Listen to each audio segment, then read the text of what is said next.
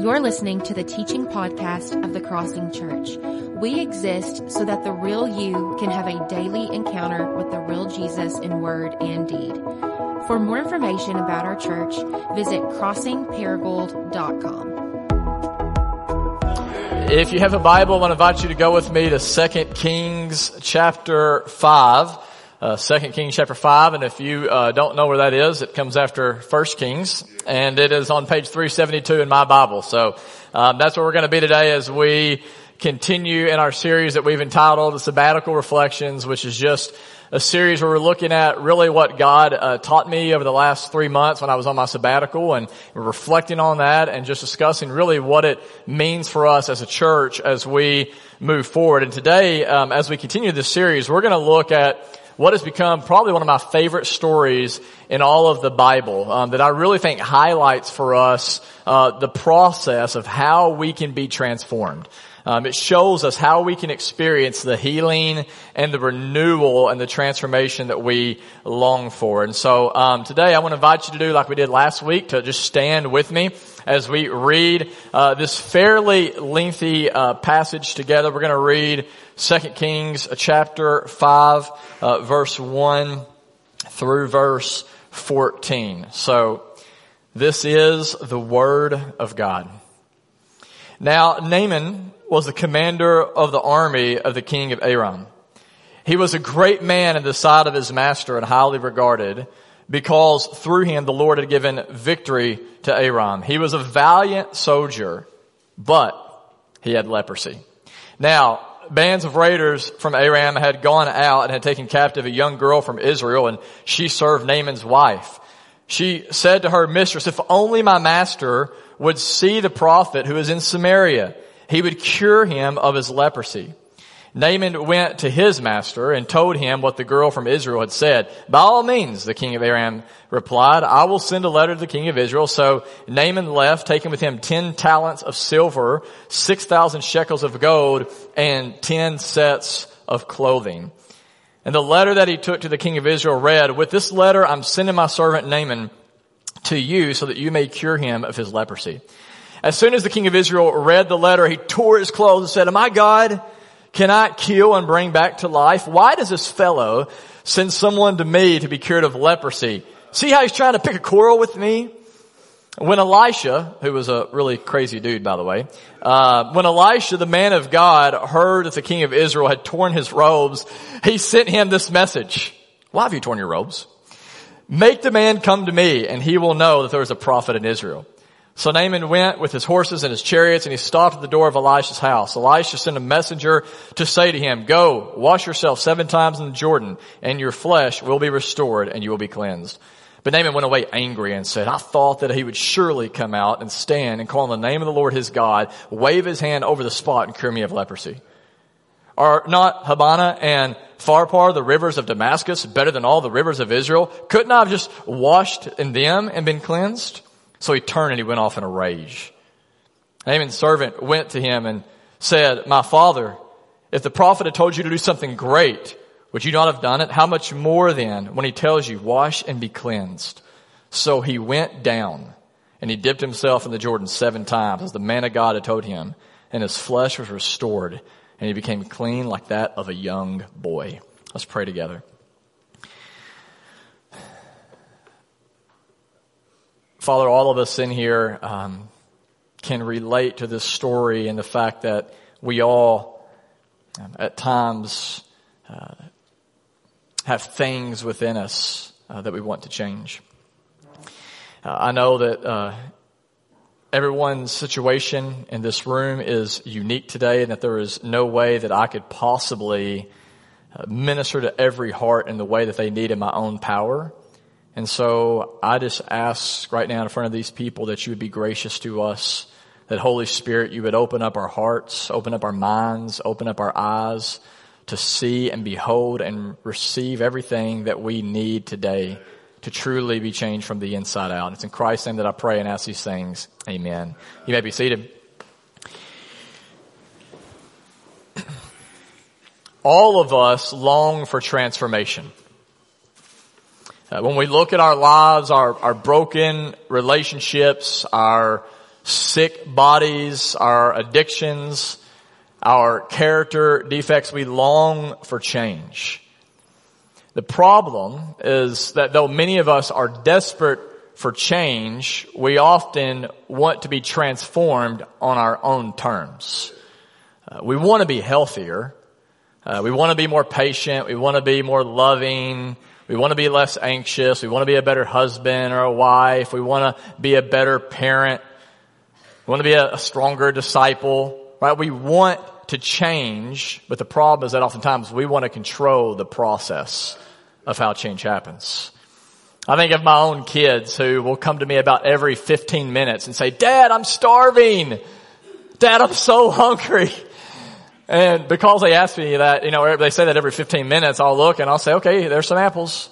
There's some bananas. There's some grapes," to which they will reply like, "Oh, I don't want that." And then as a parent, I will say, like I'm sure you do, "Okay, well then you're not starving." Right? Like you're really not that hungry. Right? My kids, in that moment, they want something inside of them to change. They have these longings they want to be met. They just want to meet those longings on their own terms and in their own way. And oftentimes in ways that aren't even healthy or beneficial. And if I can be honest, I'm really not that different. I shared with you a couple weeks ago how on my sabbatical, I was hoping that God would fix stuff within me that I knew needed to be fixed. I can tend to be anxious. I can tend to be filled with shame. I can tend to be hypercritical or judgmental. And so I was sure that when I went on sabbatical, if I would do X, Y, and Z, God would meet me where I am and He would do everything that I wanted Him to do inside of me. However, as I shared with you a couple of weeks ago, when I came out of sabbatical, I didn't come out with my face glowing like Moses. I came out lonely. And not just lonely for you, but lonely for God, because I felt like in many ways over 3 months, He was distant and that He didn't do the things that I necessarily wanted Him to do. And one of the things that God taught me while I was on sabbatical is how most of my life I have wanted to change, but I have wanted to change on my own terms. I have wanted to be transformed. I want to be healed. I want to be renewed, but I oftentimes want to control the process of what that looks like. And my guess is today is that I'm not alone. My guess is today, whether you're watching online or you're here in person, that when you look at your own life, you're desperate for transformation, whether it be emotional or relational or spiritual, physical, even financial. There are things in your life you're like, I desperately want to change this. The question is this morning, how far are you actually willing to go to change? The question I want you to consider this morning is, are you willing to be changed if the process is going to look different than you want it to look? Are you willing to change if it means that you're going to have to give up control? And with that question on your mind, I want to look back at 2 Kings chapter 5, where we come across this man named Naaman, who had it all together, or at least on the outside, he looked like he had it all together. We know from the scriptures that Naaman is a powerful man. He's the general of the army of Aram, which was an enemy nation to Israel, God's people. We know that Naaman had experienced many victories in battle. So this is a man who inspires people. He directs people. He leads people. He is respected by others. He has tons of followers on Twitter and Instagram, lots of friends on Facebook. When he shares a post or whenever he posts something, it's shared a lot. It's commented on. It gets a lot of likes. I mean, this is a guy who has got it going on. In verse 1, it says he's a great man. He's a valiant soldier, but wait for it. He is a man who also has leprosy, which means he is a man who has contracted this highly contagious skin disease that in these days would typically run its course over about 30 years. And at first, when you got this disease, you could manage it. You could hide it. But the longer you had this disease, the worse it would get. And eventually we know from history that it would get so bad that eventually your fingers would fall off, or your toes could fall off, or your entire limbs could fall off. So this is a disease clearly that brought a lot of physical pain, but it didn't just bring physical pain, it brought emotional pain. It brought relational pain. I mean, if you had leprosy, people didn't even want to be in the same room as you and breathe the air that you were breathing. And so this is a man who, again, on the outside looked really good, but on the inside, under his clothes and under his really thick armor, he's a man in pain. He's hurt. He's wounded. And for some of you in the room today, you can relate. For some of you, maybe even watching online, you look really good on the outside, but on the inside, you're hurt.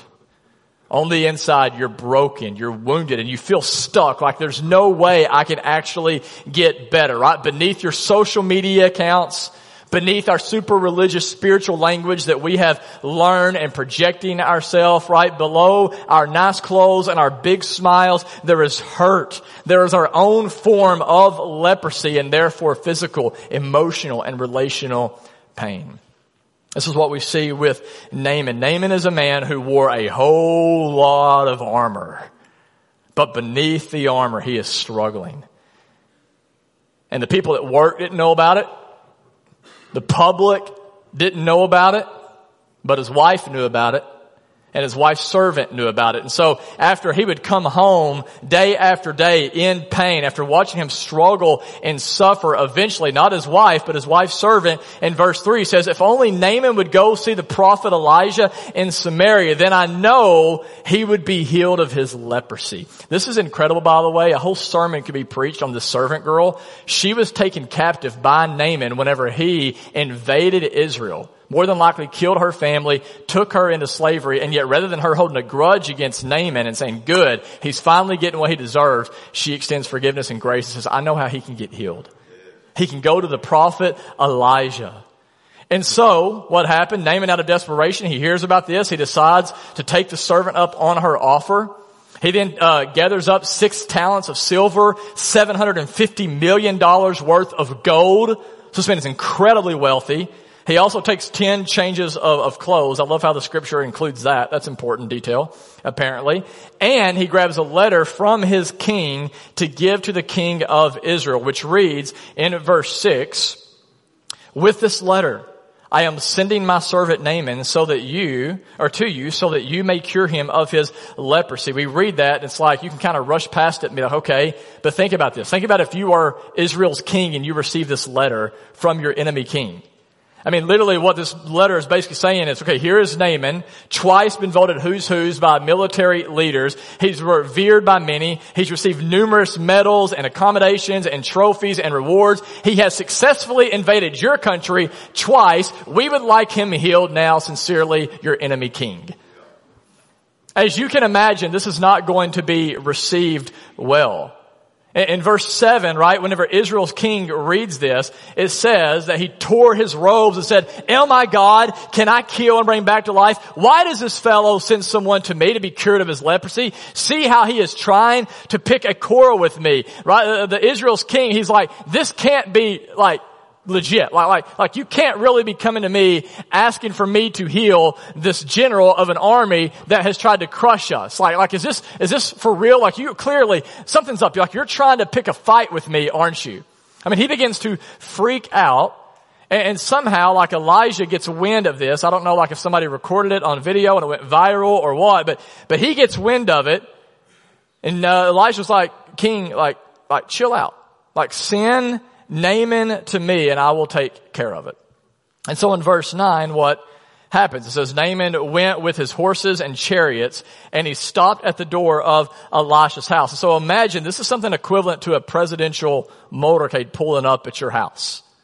I mean, imagine, right? There are police, there's motorcycles, there's limousines, right? There's all these fancy SUVs, right? Like Secret Service. I mean, like imagine like all of that pulling up to your house. This is what Naaman basically rose up in. He's with his entire entourage and then he parks it right outside of Elijah's little shack. And I love this next part, verse 10. So what did Elisha do? He sent his messenger to the door. I mean, that is punk rock right there. I mean, Elisha's like, I get it. Like, yeah, you're a big deal, but he's not really that impressed. He's like, I'm not even going to get up, man. I'm watching the game on TV. It's like, hey, assistant, Naaman's at the door. And so Elisha sends his assistant, and when his assistant shows up to the door, he doesn't say, welcome, Naaman, or I've heard so many wonderful things about you. You're such an incredible person. He doesn't do any of that. But instead, look what he says. He comes to the door and he says, now, Naaman, go wash yourself 7 times in the Jordan and your flesh will be restored and you will be cleansed. verse 11, Naaman, upon receiving this, goes away angry. And he says, I thought he would come out to me, talking about Elisha, and stand in front of me and call on the name of the Lord God and wave his hand over my spot, and then I would just be cured of my leprosy. So Naaman is now outraged. Like, I traveled all of this way to get healing from this prophet, and instead of him meeting me, he sends me his lowly little servant to tell me to go wash in some little rinky-dink river. Right? Clearly, this is not the way Naaman thought that it was going to go. He wanted to be healed. He came here expecting Elijah to just wave his hand in front of him and heal him. Apparently, he'd been watching some TBN, right? He's like, he's just going to throw his jacket at me or something, and I'm going to be healed. I'm going to be able to go back, right, and just tell everybody, okay, yeah, I had leprosy, but here's this really incredible, amazing, kind of real easy experience I had, and now I'm good. But that's not what happens. The assistant comes out and tells him something he does not want to hear. And it's right here in this point of the story, as we see Naaman begin to walk away, that we come to our first and necessary step that every single one of us has to take if we want to experience change. And so here it is. Pay attention. If you want to change, if you want to be transformed, then you have to understand that all transformation begins with surrender. All transformation begins with the willingness to lay down our need for control. Willingness to say, you know what, even if I don't understand it, even if I can't logically wrap my mind around it, even if I don't like it, I am willing to lay aside my power and my plans. You see, this was anything but easy for a person like Naaman. We see again, right in verse 1, Naaman was a great man. He was a powerful man. Naaman was the kind of guy who was used to walking into a room and having his way with everyone around him. He controlled people. He was the boss of other people. He manipulated other people. He was the one who ran the show and called the shots. And so whenever he is asked by a lowly little servant to do something that doesn't fit into his plans, he becomes angry. He's like, you know who I am? You know what I could do to you? Who do you think you are to tell me to go wash in the Jordan River? You see, this is exactly what Elijah was trying to do. This is what Elijah hoped would happen. So what you have to understand is, listen, Elijah didn't have to send him to the Jordan River. It's not that the Jordan River was the only place that had the presence of God. Elijah could have waved his hand over him and he could have been healed. So what's Elijah doing? Listen, here's what's happening. This is brilliant. He's testing Naaman. He's trying to, I'll say it like this. What Elijah is doing here is he realizes that more than God wants to heal Naaman's skin, he wants to transform his life. But in order for that to happen, Naaman absolutely has to release control. He has to come to a place where he is humble. He has to come to a place where he's willing to be weak. A place where he's willing to surrender even if it makes no sense. One of my favorite Marvel movies is Doctor Strange. Anybody else in here seen Doctor Strange? Quite a few of you. Before Doctor Strange was the Doctor Strange that we know, he was this brilliant and arrogant surgeon. He lived kind of at the tippity top of this apartment complex overlooked the city. He had the fast cars. He had this really cool watches and the nice clothes and the pretty girls, the fast cars. I mean, he was world renowned. He was the best of the best. Good looking dude, competent, in control of his life. But then one day he had a wreck that rendered his hands basically useless. So everything that he'd built his life on was taken away from him, and he begins to freak out. And he begins to try to fix himself and control the situation. And everybody around him is like, you can't fix this on your own. But he refuses to listen. So he burns every bridge around him. He basically begins to turn all of his friends against him into his enemies. And eventually, though, after trying all these ways to fix his hands and failing time and time again, he gets desperate. And he is told by someone, hey, if you want to get healing, it's going to cost you, not money, but it's going to cost you something. But if you're willing to pay the cost, go to Nepal and there's someone there who can help you. And if you've watched this movie, you know that Strange, he travels all this way and he shows up in this place of here's my plans, here's how I'm going to do it. He's rational, he's in control still, he's scientific, all of that stuff. But then he gets invited into a different kind of reality. He's invited to leave everything he knows at the door, to open up himself to this whole new dimension where he can finally experience the transformation he longs for. And as you can imagine, right at first, Strange struggles with this. He's still trying to I can do this. I can figure it out. And in this really powerful scene, his teacher finally sends all the other students away. She says, Strange, you stay here. And everybody leaves, and it's just him and her in this room. And I'll quote her. She said this: "You cannot beat a river into submission. You have to surrender to its current. Your intellect has taken you this far in life, but it'll take you no further. Surrender. Silence your ego. Then you will be transformed. Then you'll step into a whole new reality." As I thought about that this past week, I couldn't help but wonder how many of us have yet to step into this whole new reality God has for us because we won't silence our ego, because we won't release control and just surrender our lives to God. Elisha's assistant tells Naaman, "Go dip in the Jordan 7 times. Naaman says, "That's ridiculous. I've got this." And so he begins to walk away in a rage. And in verse 12, he begins to protest. "Why this river? This river's dirty. This isn't as nice as the rivers back home. I should have just stayed there." And it's in Naaman's protest we learn another key principle in regards to how people change. And if you're taking notes, it's the second point. It is the reality that transformation often requires us to do what we do not want to do. Naaman wanted a quick and easy solution. Can't you just wave your hand over me? Can't you send me to some nicer, cleaner waters? And the answer is no. If you want transformation, you're going to have to go down to this dirty river. When I was in seminary, I was a lifeguard at our pool. And there was a Saturday when I was on duty. There was a kid in the pool who took in a bunch of water, came right out of the water, and threw it up all over the place into the water. And as you can imagine, everybody just got out of the pool as fast as they could. And for the next 3 hours, I had to work on the pool. I had to shock it. I had to put all these different chemicals in it to get the bacteria and the germs. So all this work, but it had to be done because, listen, nobody wants to swim in nasty water.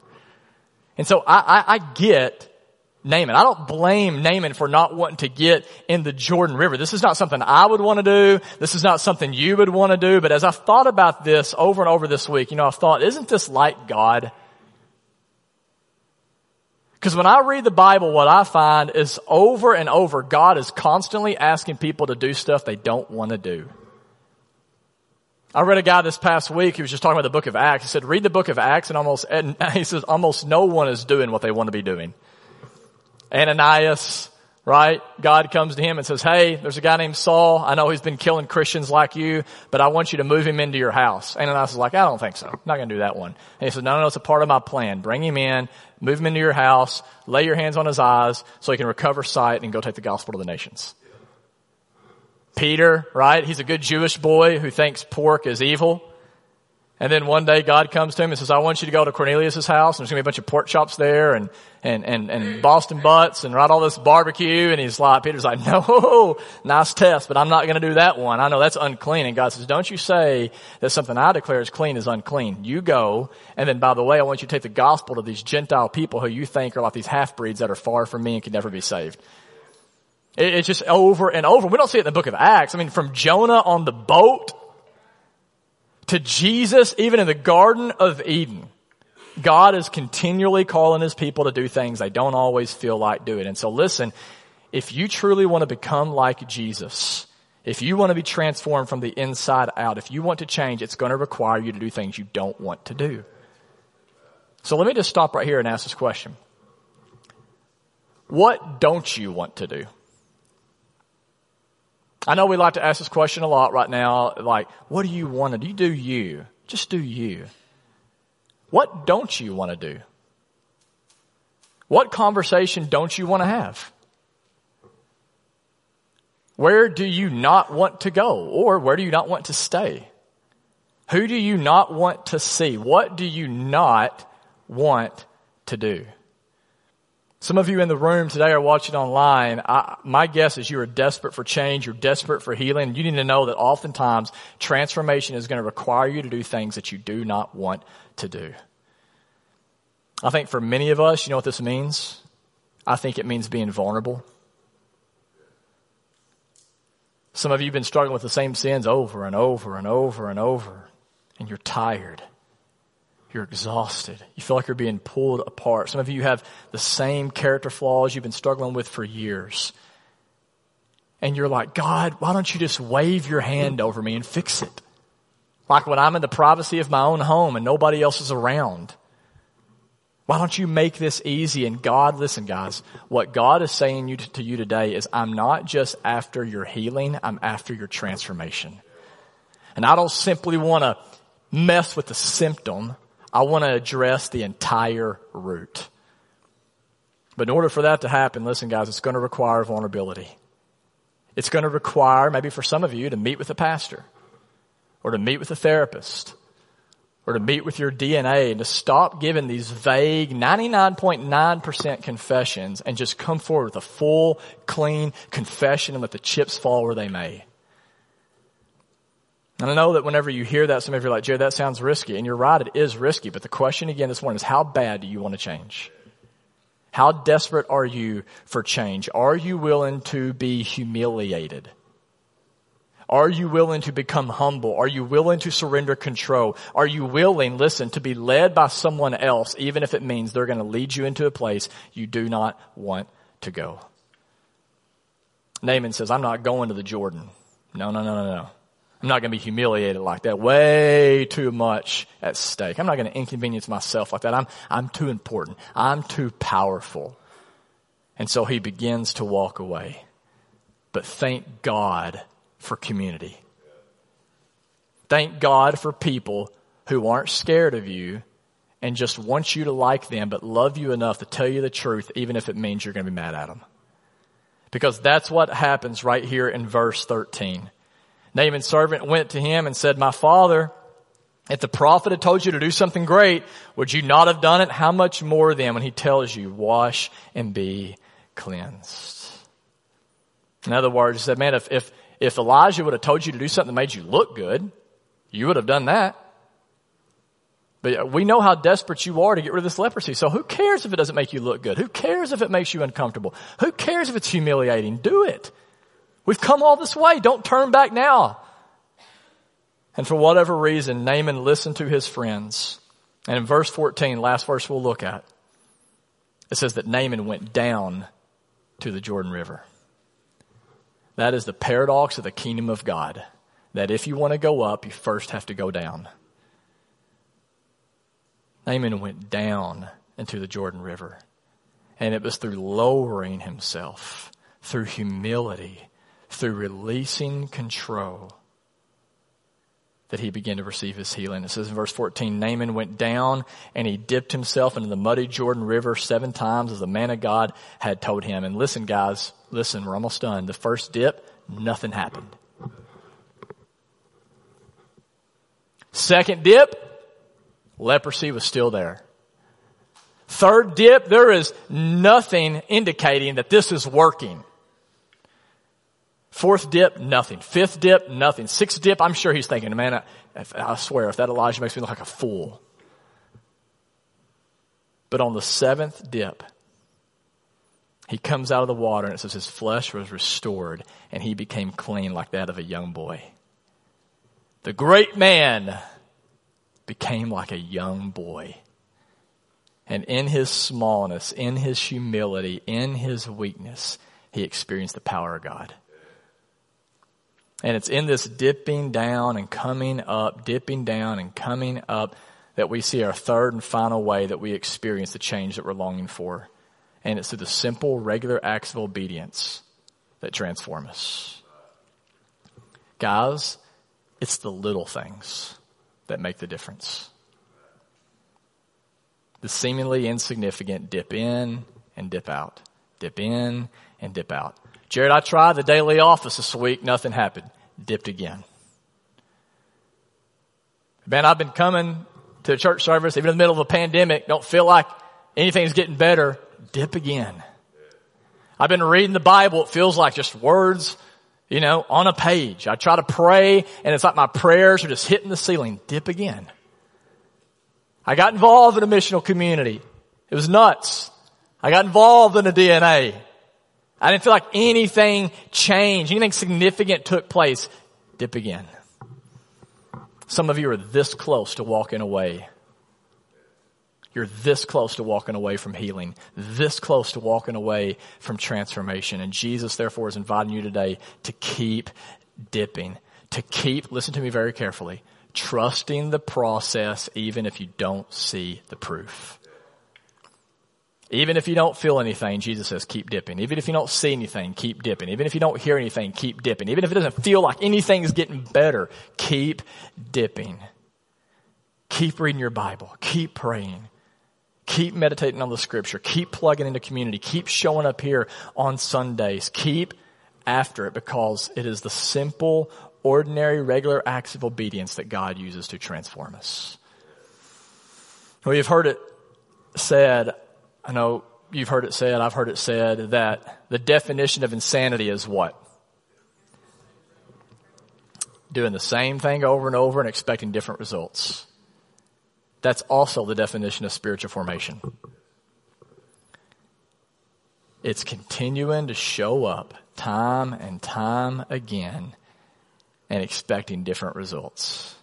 That knowing whenever you show up, when it feels boring and it feels unproductive and it feels like, this can't be, knowing that you're actually positioning yourself for transformation. So the call today is to stay with it, to keep dipping, to keep trusting the process even when you don't see the proof. In just a moment, we're going to transition into communion, but before we do that, I want to connect this story to the story of Jesus.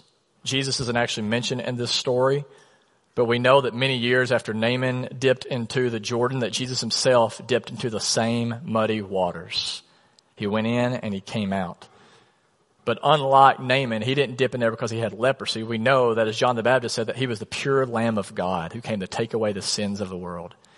So when Jesus went into the waters to be baptized, he went in there to identify with your sin and my sin. He went there to identify with your dirt and your grime. Jesus isn't running from your sin. Jesus isn't running from your brokenness. He went right into it. So much so that he not only went into the waters, but eventually he was nailed on a cross. And what Paul says in 2 Corinthians 5 is that on the cross, Jesus became your sin. He became your sin. Not like random sin out there. He became your sin.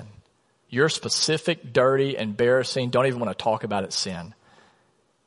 And he did that so that when you trust in him, Paul says, rather than receiving the payment or the punishment you deserve for your sin, you can receive the righteousness of Christ. Martin Luther calls this the great exchange. He said, at the cross, Jesus took your death so you could get his life. He took your sin so you can get his righteousness. He took your leprosy so that you can get his purity. And because that is now true, the invitation today, listen guys, it's simply to step into that reality and begin to live as if it's actually true. And to help us do that today, we are going to partake of communion like we do every single week. And before we all kind of rush around, to make sure that we understand what this is about, let's center our hearts on this. All right, you have that little cup there with the bread, the wafer on top. That little wafer represents the perfect righteousness of Christ. It's the reminder that you don't have to be perfect because Jesus has been perfect on your behalf.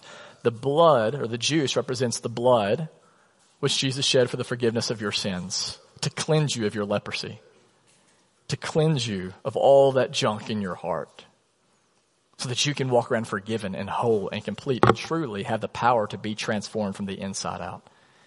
And so I want to encourage you to take that today. If you're a Christian, if you're here and you are not a Christian, if you've not trusted in Christ, rather than receiving communion, receive Jesus. Trust in Jesus. And you need to know today the way that you do that is by surrendering your life to him. By saying, Jesus, I've tried to live life my way and I realize it doesn't work, so I'm stepping off my throne and I'm trusting that you're the King, that you're the Lord, and you know better how to rule my life than I do. Jesus will not come as your Savior if you do not want him as your Lord.